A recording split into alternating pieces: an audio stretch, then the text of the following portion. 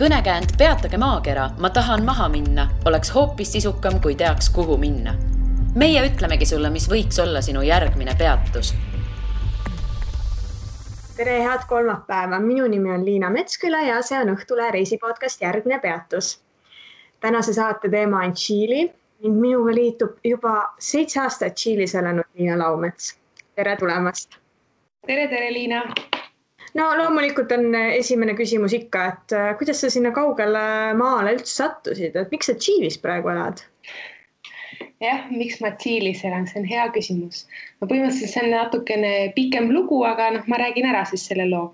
Et kõik see seiklus põhimõtteliselt algas 2008. aastal, kui ma läksin Ecuadori vahetusõpilaseks, aga ma läksin ainult suveks, nii et siis hispaania keelt päris selgeks ei saanud ja pärast seda mõtlesin, et tahaks ikkagi nagu keele selgeks saada ja hakkasin Eestis õppima seda.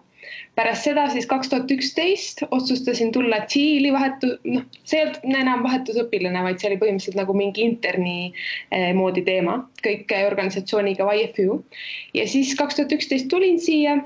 Hästi tore oli, sain keele selgeks, kuigi ega see Tšiili hispaania keel ei ole just nagu kõige ilusam hispaania keel, et see on väga kole ja hästi paljude erinevate slängidega räägivad mega kiiresti, aga selle keele ma sain selgeks siin.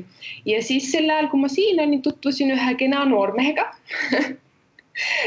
Käisime paar korda väljas ja natukene nagu midagi oli, aga mitte midagi erilist.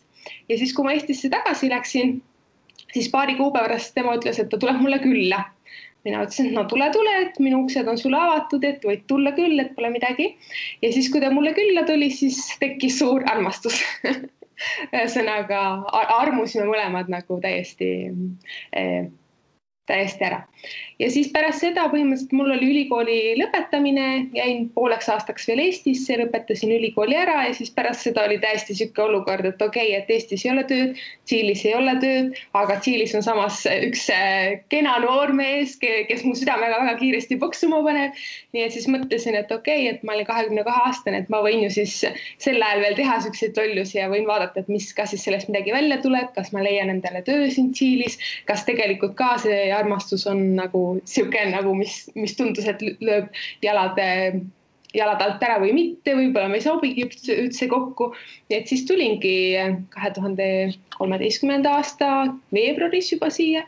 Ja siiamaani oleme koos noormehega, just meil sündis laps natuke aega tagasi, nii et sellepärast olengi siin Tšiilis. Armastus, ühe sõnaga kokku võttes.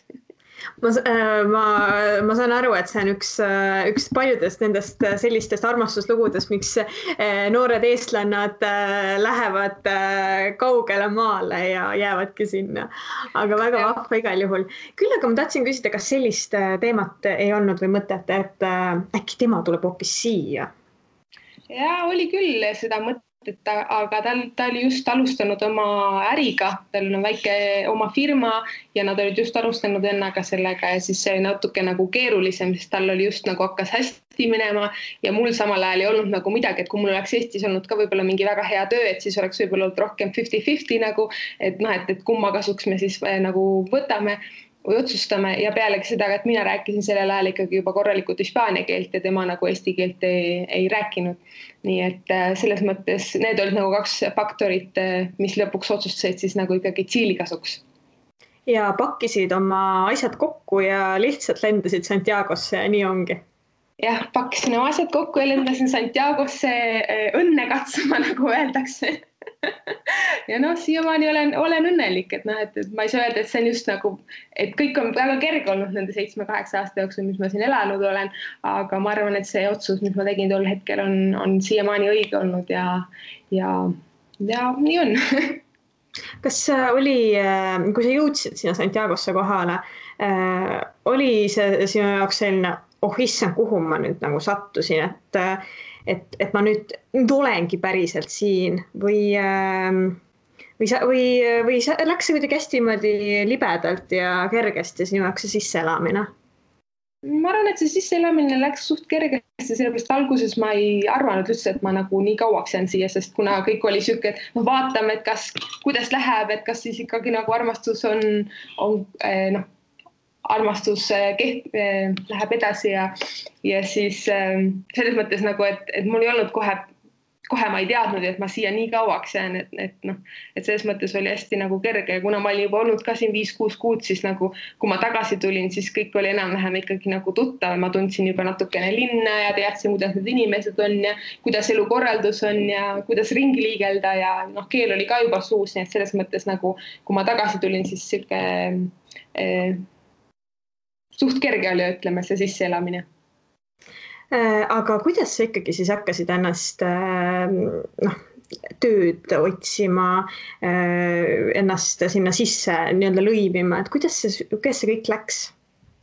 No töö otsimine käis lihtsalt nende tööportaalide kaudu, et ma pole ma 4 erinevas töökohas olnud siin ja ükski neist ma pole leidnud mingite tutvuste kaudu või midagi, kõik on lihtsalt tööportaalide kaudu, CV-sid saadetud väga-väga paljudel intervjuudel käidud. Teinekord mul isegi tunne, et neile meeldib mind intervjuule kutsuda sellepärast, et vaadata, et mis imelik inimene see veel on. Mingi eurooplane, kes räägib täiesti normaalsel tasemel hispaania keelt ja kes on suht kaua juba siin olnud, et siis nagu ma olen hästi palju tööintervjuudel ka käinud, kui on vaja tööd otsida. Aga jah, kui ma siia jõudsin, siis erinevalt Eestist sel ajal oli siin just majandustõus, et Eestis sel ajal oli masu veel ja siis selles mõttes ei olnud alguses üldse väga keeruline töökohta leida. Ega siin Tsiilis peamine, mida nad küsivad su käest, on ikkagi see, et sa korralikult hispaania keelt räägiksid. Kui sa mõtled, et ma tulen siia ja räägin inglise keeles ja kõik saab korda, siis nagu no way.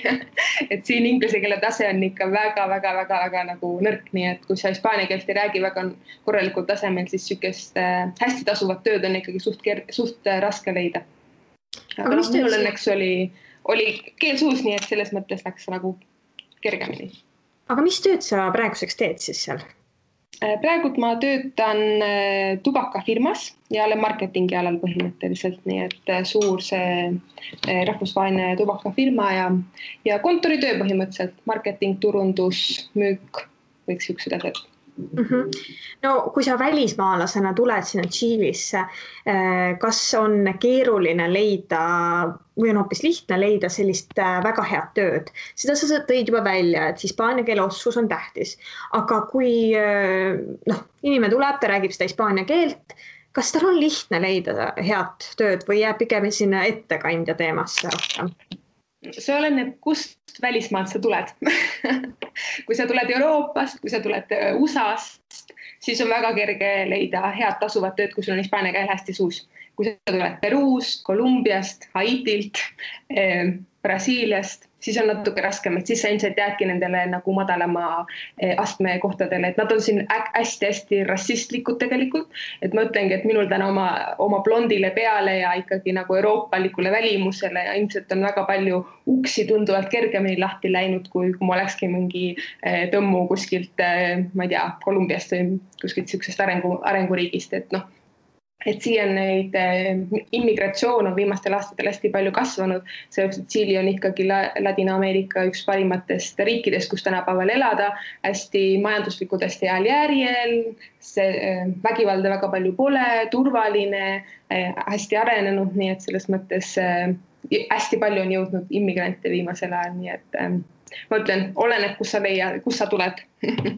Ehk siis Eestis tulijad, ma eeldan, et nad tegelikult ei tea, kus Eesti on. Et nad lihtsalt vaatavad sinu välimust, et ohoo, et see on ilmselt selline ameeriklanna tüüpi. Ja, või eurooplane täpselt. Et ma ütlengi, et eurooplased ja ameeriklased on siin kõrgelt hinnatud. Nagu eurooplased eriti just tänu sellele, et meie haridussüsteem või Euroopa haridussüsteem üldiselt on nagu hästi hinnas siin. Et siin nende enda haridussüsteem ole nii hea, et siis nad arvavad alati, et sinu ülikoolikraad on ilmselt parem kui nende oma ja ilmselt on ka nii. et ma... Aga kui keegi nüüd kuulab ja mõtleb, et tahaks ka võib-olla Tšiilis töötada, et mis nõuandeid sel teemal võiksid anda, et kuidas oleks head nõksud, kuidas ikkagi saada seda head tööd? No ma tean küll, et need tööportaalides öeldakse või CV-s, et ei ole vaja enam pilti panna, aga siin on kindlasti pilt väga suurel määral aitab. Ma ütlengi, et et ma arvan, et mind on väga paljudele tööintervjuudele kutsutud just sellepärast, et tahaks näha, mida see blondiin siis endast kujutab õieti. Ja kindlasti välja tuua oma inglise keele oskus, mida siin alati nagu rohkem juba palutakse, aga väga vähesed oskavad inglise keelt väga hästi. Ja välja tuua ka seda, et sa ei olegi nagu kohalik, kus sa õppinud oled, kõik need, kus sul on mingid erialased diplomid ja sellised paber siin loeb väga palju, et kui sul on magister, siis seda kindlasti rasvaselt nii-öelda välja tuua selles CV-s ja igasugused sellised, et mida rohkem sul on erinevaid õpinguid ja sellisest tagatausta, et see neile hullult meeldib siin.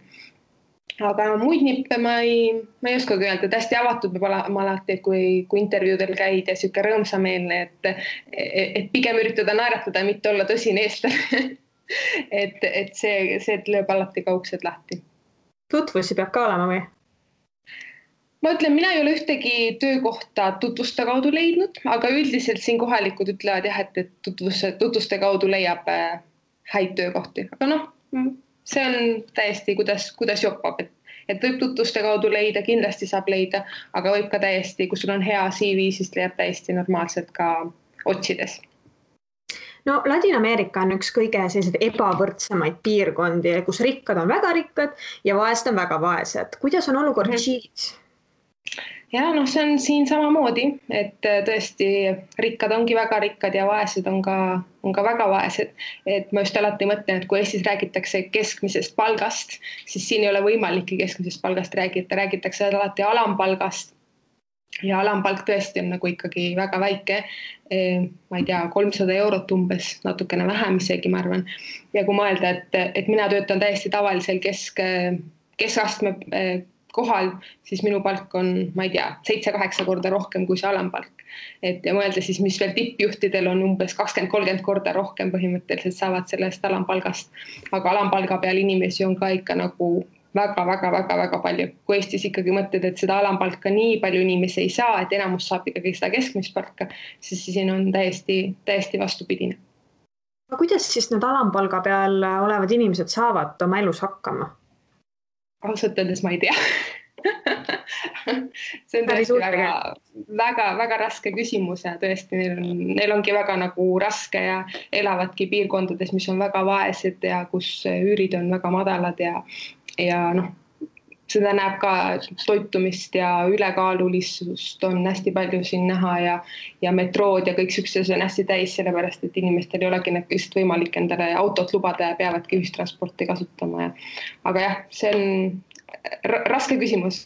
Õnneks ma pole ise pidanud selles olukorras olema, nii et ma täpselt ei oska vastata, aga jah, raske. Mis sa selle kohta ütlesid, et inimesed ei saa autot lubada, peavad metrooga sõitma? Et kas Tšiilis üldiselt inimesed ei taha ühistransporti kasutada või ma ei saa täpselt sellest kommentaarist aru? No ühistransport siin ei ole jah kõige parem. See on hästi täis. Ülerahvastatud lihtsalt sellepärast, et põhimõtteliselt see ei ole ilus niimoodi öelda, aga Santiago on Tšiili põhimõtteliselt. Siin elab üle 8 miljoni inimesi ja Tšiilis on kokku 17-18 miljonit inimest. Nii et peaaegu 50% rahvastikust elab Santiagos. Ja tänu sellele ongi Santiago nii suur ja kõik see ühistransport ei ole nii kiiresti sellele massile järele jõudnud, et ongi ajas maha jäänud. Ja tänu sellele inimesed kellel ikkagi võimalik on, ühistransporti ei kasuta, kui saab ikkagi endale autot lubada, siis üritatakse ikkagi nagu autoga ringi liikuda. Eriti veel tänases olukorras, kus on koroona ja pandeemia ja sellised, aga need on juba varasemast nagu probleemid, mis siin nagu on pidevalt üleval. Mis on peale selle palgalõhe, mis me välja tõime, või sellise väga suure erinevuse veel Tšiili probleemid, millega pole inimesed rahul ja mis on mille peale saad näpu peale panna ja öelda, et võt, meil Eestis näiteks on parem? Oi, siin on palju probleeme. No ma sellepärast küsisingi, et ma tegelikult ju olen lugenud ja blogi ja olen ka muidu natuke kursis, et mis seal siis toimub, räägi sellest? Siin on põhimõtteliselt, võiks välja tuua 3 suurt probleemi. Esimene on haridussüsteem, teine on tervishoiusüsteem ja kolmas on pensionite süsteem.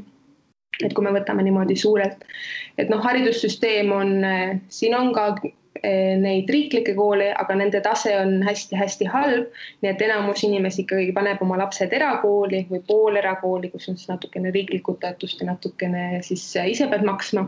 Ja ülikool on kõik täiesti tasuline, et selles mõttes, et see on üks nendest punktidest ja sealt hakkabki juba see nagu lõhe inimeste vahel, et kui sul on ikkagi, oled sündinud üsnagi jõukasse perekonda, siis ilmselt su haridustase juba nagu väiksest lapsest peale on tunduvalt parem kui, ma ei tea, naabripoiss, kes ei ole nii jõukasse perekonda sündinud ja peabki käima kuskil riiklikus koolis.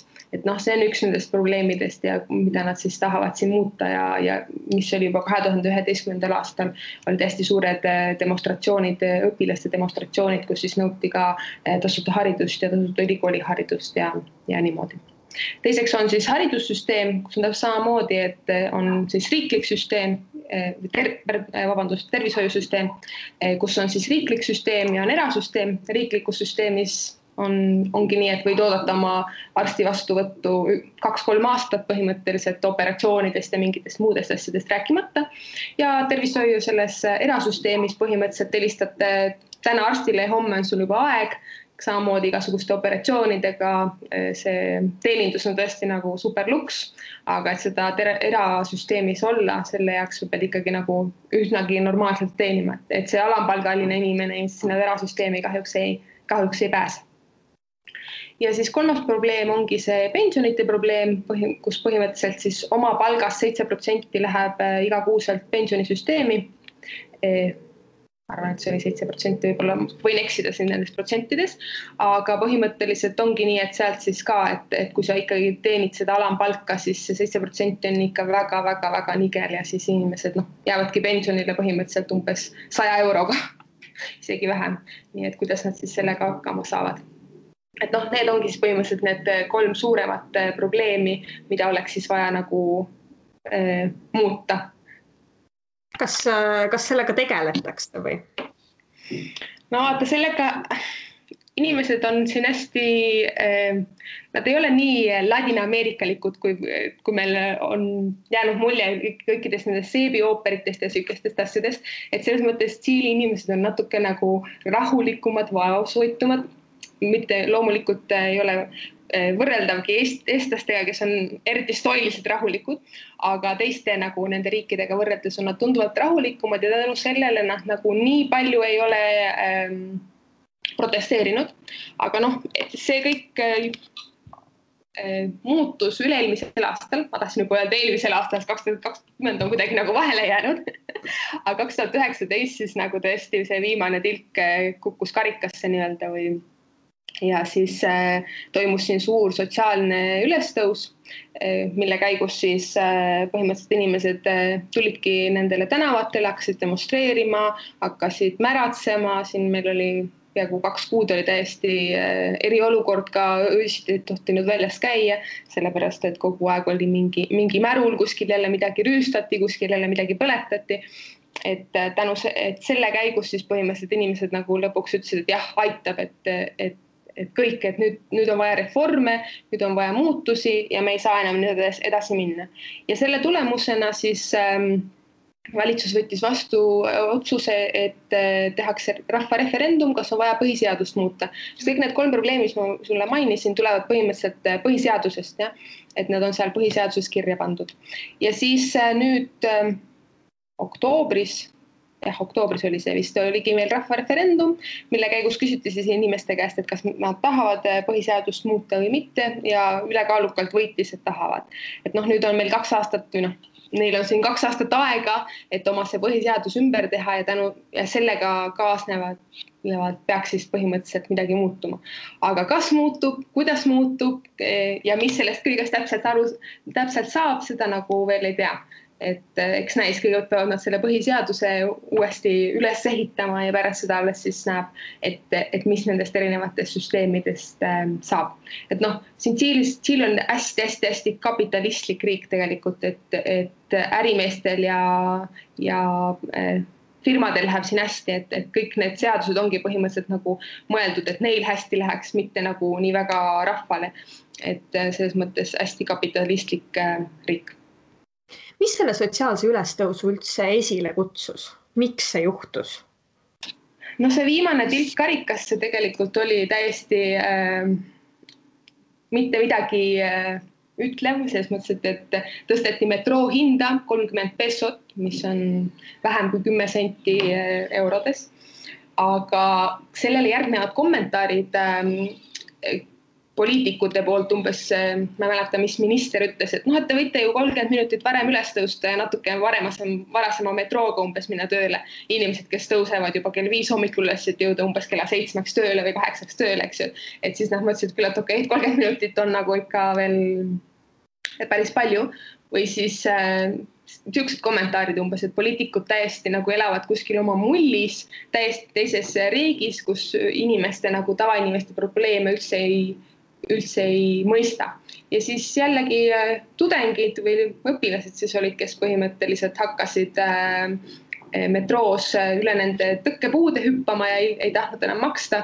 Ja see muudkui keris ennast nädala jooksul ja siis põhimõtteliselt reede õhtuks oligi täiesti süüdati, ma ei mäleta enam mitukümmend erinevat metroopeatust ja metrooronge ja täiesti väljus kontrolli alt põhimõtteliselt see kõik siin. Aga ma ütlengi, et see oli ainult see viimane tilk nii-öelda karikas, mis selle siis kõik nagu hakkas üles kutsus, et need probleemid on põhimõtteliselt need, millest me juba enne rääkisime. Mis varasem metroo aeg loeb, et kas seal on mingid erinevad hinnad või miks? Jah, seal on selle tipptunni hind on kallim, kõige kallim põhimõtteliselt, et see ongi nagu, et inimesed kasutaksid erinevatel aegadel põhimõtteliselt metrood, kuigi tööle peavad ikka jõudma kella 8 või kella 9, nii et siis seal on nagu väga, väga võimalik. Kuidas sina kõrvaltvaataja pilguga hindad, et kas see, et nad alustasid siis mässu, kas see oli mõttekas ja kas see on sinu arvates tulemuslik? Ma arvan, et see kuidas nad seda tegid, ei ole õige, sellepärast, et ikkagi nagu see rüüstamine ja märul ja põletamine ja kõik, mis toimus, et metroo jäeti ikkagi põhimõtteliselt laastad täiesti ära, aasta otsa läks aega, et neil uuesti 100% metrooliini kõik uuesti tööle saada. Et ma arvan, et see, kuidas nad tegid, ei ole õige, aga samas võib-olla see oli ainukene võimalus, kuidas siis nagu presidendi ja valitsuse nagu tähelepanu põhimõtteliselt saada. Et võib-olla kui nad oleksid lihtsalt ainult rahumeelselt demonstreerinud tänavatel, et siis võib-olla polekski nagu midagi juhtunud. Aga ma arvan, aga sellega ma olen küll nõus, et need probleemid on sügavad ja neid oleks vaja käsitleda ja loodame, et selle uue põhiseadusega siis tõepoolest muutub midagi. Kas valitsus algul püüdis ignoreerida ka, et meil on kõik see aeg selline süsteem olnud ja küll nad maha rahunevad või nad ikkagi reageerisid? Alguses nad väga ei reageerinud kahjuks, et meie see president Piñera on ka parempoolne ja hästi kapitalistlik, ta on ju suur ärimeesisega, nii et ongi kõikide, alati öeldakse, et ärimeeste poolt ja rahva poolt mitte. Et alguses ta kuidagi nagu ei võtnud seda nii tõsiselt, et alles pärast, ma arvan, mingi nädal või 1,5 oli mööda läinud, kui ta siis tõesti nagu said asja tõsidusest aru, eks ju. Sest alguses tal oli siuke tunne, et inimesed on mässavad ja midagi ei tee, et sellel ei ole nagu sügavamaid põhimõtteid või sügavamaid asju taga. Isegi ütles oma kuulsal repliigi, et me oleme sõjas. Ja mis inimesed ajas veel rohkem märru, et ongi, et mis mõttes, et me ei ole sõjas, et meil on tõesti suured probleemid ja see lõhe inimeste vahel on nii suur, ja inimväärset elu ei ole võimalik enam elada. Et ongi, et elu on Tšiilis iga aastaga läheb aina kallimaks. Ma ütlen alati, et Tšiilis peab isegi hingamise eest maksma, et siin on tõesti nagu, et iga asja eest peab midagi maksma umbes, et midagi ei ole tasuta. Ja need asjad iga aastaga lähevad aina kallimaks ja loomulikult need palgad ja alampalk ei tõuse sama kiiresti. et selles mõttes küll, et president Piñera läks tükk aega enne, kui nagu selle tõsidusest aru saada, et see ei ole lihtsalt mingi väike mässukene või et inimesed tõesti on nagu ei taha enam samamoodi jätkata. Et ma arvan, et ta sai sellest aru siis, kui ma arvan, et see nädal aega pärast seda suurt märulit toimus suur demonstratsioon, kus oli 1,3 miljonit inimest koos. Ma ütlen alati, et terve Eestil käis seal demonstratsioonil koos umbes. Ja see oligi alguses täiesti rahumeelne, inimesed nõudsidki nende kolme erineva asja nagu parandamist ja heaolu parandamist. Et siis ma arvan, et sel hetkel jõudis tegelikult nagu Piñerale ja valitsusele üldse nagu kohale, et peaks nagu asja parandama. Tegelikult ka ei ole lihtsalt mingi väike õpilaste mässuke, vaid et see on nagu sügavamalt juurdunud ühiskonna probleem, millele on vaja nagu tõsiselt otsa vaadata ja vaadata, et mis sellest siis saab ja mingeid muutusi teha.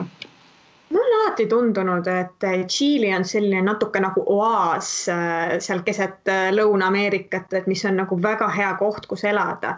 Aga praegu ma kuulen, et seal on lihtsalt nii palju probleeme tegelikult, et on ta siis oaas või ei ole? Selles mõttes, et kui sa võrdled neid probleeme, mis on Argentiinas, mis on Peruus, mis on Brasiilias, mis on Kolumbia, Ecuador, siis ta tõesti on üks oaas. Sina öeldakse, et Tšiili on nagu Euroopa Šveits põhimõtteliselt, et tegelikult siin on ikkagi nagu väga hea elada ja seda näitab ka see suur protsent immigrante, kes on siia viimastel aastatel nagu just tulnud õnne otsima erinevatest riikidest. Et jah, tal on küll omad probleemid, aga ma arvan, et kui sa võrdled nagu teisi riike, Argentiina, kus on täiesti aastaid juba olnud ka kriisis, või Peruu, kus on ka oma suured probleemid, siis tõesti Tšiili on väga hea riik, kus elad. Aga kõigis riikides on omad probleemid, omad teemad, nii et ükski pole, ma arvan, perfektne. Sa mainisid, et päris paljud immigrandid tahavad sinna tulla, et kas Tšiili võtab kõik kavasüli vastu või on seal ka mingisugused piirangud, kes saab tulla, kui palju, kuidas, mida tegema? Jah, Tšiili eelmise presidendi ajal, Michelle Bacheleti ajal põhimõtteliselt ei olnud peaaegu ühtegi nagu seda piirangut. Inimesed tulid lihtsalt oma turismiviisaga 90 päeva, tulid, teetsid endale siin töö ja siis läksid siin immigratsiooniametisse ja küsisid endale tööviisa ja nii käiski. Et selles mõttes selle ajal tulid hästi paljud ikkagi Venezuelast, Haitilt, Kolumbialt, Peruust, et hästi palju inimesi jõudis just selle eelmise valitsuse ajal siia. Ja nüüd ongi hästi palju probleeme nendega ju praegu ka koroona ajal, kus enda inimestelegi jätku tööd ja nendele veel vähemgi. Et siis on hästi palju probleeme ja nüüd uus valitsus ongi pidanud hakkama ka nagu karmimaks tegema neid reegleid, et enam ei saa nagu nii kergesti Tšiili sisse või ka neid tööviisasid nii kergesti endale hankida. Et enne see ei olnud probleem ja nüüd viimastel aastate jooksul on see muutunud tõsiseks probleemiks.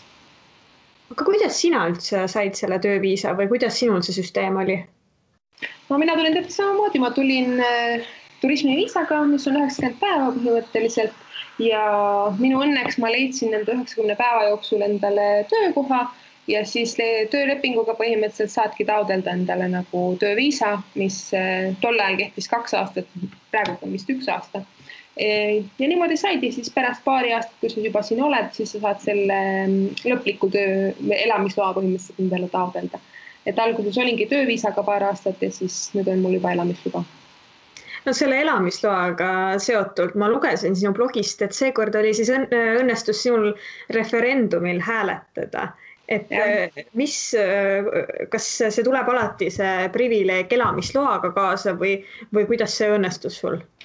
Jah, selles mõttes, kui sa tööviisaga siin oled, siis sellega sa ei saa hääletada. Ja elamisluba, ma ei mäleta, kas peab olema 3 või 5 aastat põhimõtteliselt, et pärast seda siis sa saadki nagu juba valimistel osaleda. Ja mulle tuli täiesti üllatusena, sest ma olin täiesti kindel, et ma ei saa veel sellel rahvareferendumil hääletada. Ja siis, kui see välja tuli need listid, kus saad vaadata siis, et kas saad hääletada või kus sa hääletama pead, siis vaatasin just oma elukaaslast, kus ta siis peab minema hääletama. Siis mõtlesin, et ma olen igaks üks enda isikukoodiga sisse ja vaatan. ja minu suureks üllatuseks sain ka hääletada, et see oli siis tõesti esimene kord, kus ma sain siis nagu oma häälega siin anda millelegi. Aga mille poolt sina siis hääletasid? Mina hääletasin, et ei muutuks põhiseadus ja just sellepärast, et siin on hästi, poliitika on põhimõtteliselt hästi lõhestunud, et on parempoolsed ja vasakpoolsed ja vasakpoolsed on hästi kommunistliku meelega. Ja mina, kes ma olen ikkagi natuke nagu kommunistlikus riigis elanud või vähemalt mu vanemad on selles elanud, siis ma ei tahaks, et siin ka kõik nii kommunistlikuks läheks, et või siis nagu Venezuelas või Argentiinas või erinevates riikides, mis on ka siin nagu lähestikku, et sellepärast meie hääletasime, et me ei taha põhiseaduse muutust, just sellepärast, et sa ei tea, mis sellest uuest põhiseadusest tuleb.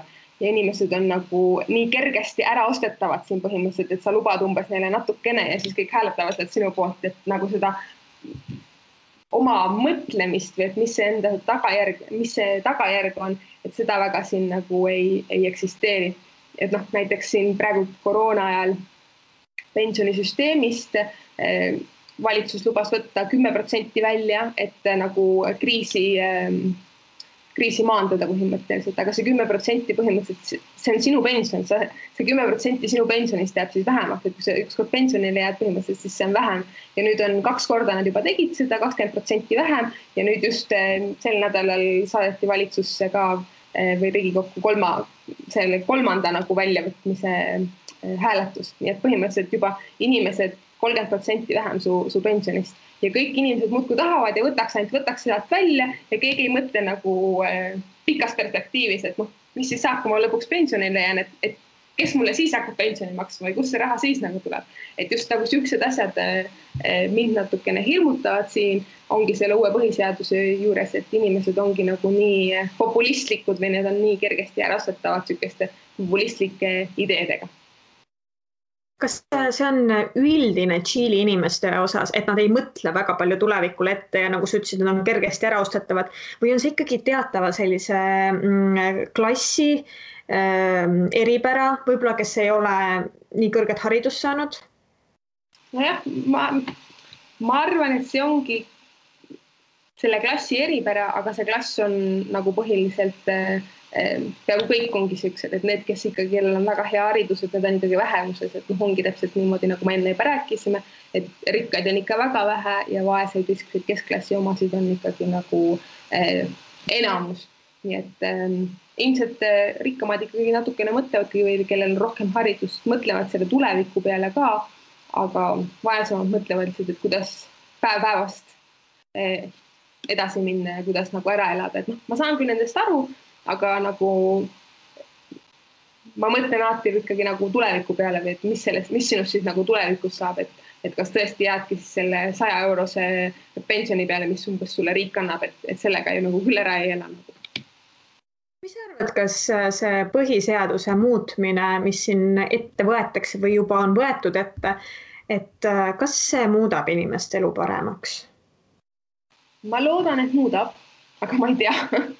Et see oleneb väga sellest, et kes lõpuks sinna saavad, kes sinna komisjoni muutma lähevad, seda põhimõtteliselt selle jaoks tuleb ka eraldi nagu hääletus, et kes siis on need inimesed, kes hakkavad seal seda muutma.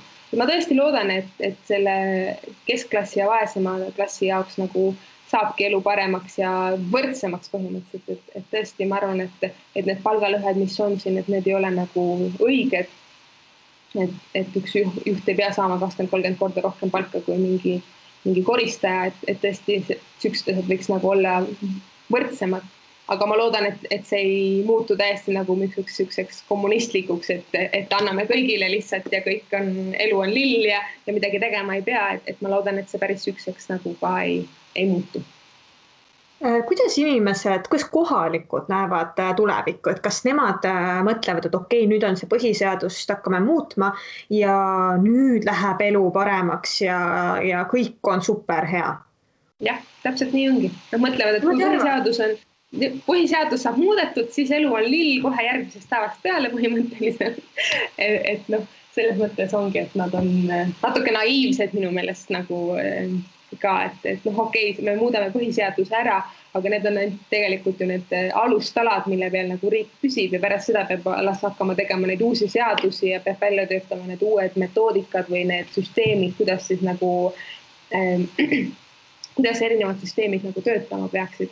Et noh, ma arvan, et tegelikult sellest muutusi me hakkame nägema alles 50 aasta pärast, et enne seda kindlasti nagu mingeid suuremaid muutusi ei näe.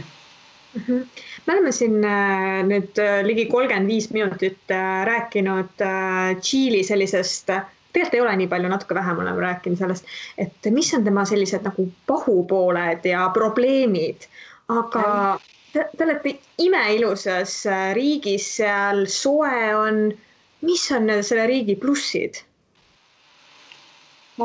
Siin on väga palju plusse, et kliima, mis sa välja tõid, on kindlasti üks pluss, et praegu on meil suvi, 30 kraadi on väljas sooja, et talvel on ka süke 18, 20, 15 kraadi, et kliima on tõesti siin nagu väga mõnus, kuigi hästi kuiv, kui sa siia tuled, siis pead arvestama sellega, et vihma saab siin umbes 3 korda aastas, 4 korda aastas, et tõesti nagu, et siis kui vihma saab, see on halleluuja, lõpuks ameti.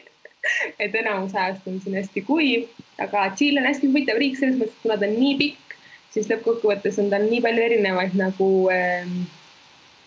erinevat loodust, et lõuna ongi põhimõtteliselt täiesti nagu teistsugune kui põhi, et ma ütlen, et Lõuna-Tšiili on tegelikult hästi Eesti sarnane, hästi palju metsi, hästi palju jõgesid, hästi süke lopsakas tegelikult ka roheline, et seal ikka sajab korralikult vihma. Aga välja arvatud see, et Tšiili lõunas on vulkaanid ja süksed asjad, mäed, Eestis neid meil loomulikult ei ole ja põhjas on põhimõtteliselt kõrv, et on Atacama kõrv, mis on maailma kõige kuivam kõrv, et ongi täiesti nagu seinast seina põhimõtteliselt asju, et selles mõttes, et kui keegi mõtleb, et tahaks reisile tulla, et siin on nagu tegelikult hästi palju huvitavaid asju, mis näha, et lõunas on Torres del Paine, mis on suur mastikukaitse ala, mis on hästi ilus, mõnus matkata, ronida seal päevi, suured kosed, ojad, järved, väga ilus ja põhjas ongi põhimõtteliselt Atacama kõrv, mis on ka hästi huvitav oma liivatüünide, oma ajaloo poolest ja täiesti erinev kogemus. Ja jätame välja täiesti siit veel Lihavõtte saare, kuhu ma kahjuks ise veel ei ole jõudnud, et ongi täiesti hästi erinevaid ja hästi huvitavaid nagu alasid. Ja Kesk-Tšiilis on loomulikult veinipiirkonnad, mis on ka hästi kuulsad, hästi palju veini, nii punast kui valget. Nii et teha on siin Tšiilis hästi palju tegelikult, ookean, meri, rand, kõike on siin põhimõtteliselt. Aitäh igal juhul selle väga toreda vestluse eest. Aitäh sulle. Ja järgmine peatus on eetris juba tuleval kolmapäeval. Kuula meid igal kolmapäeval Õhtulehest, SoundCloudist või iTunesist ja ära unusta meie podcasti tellida.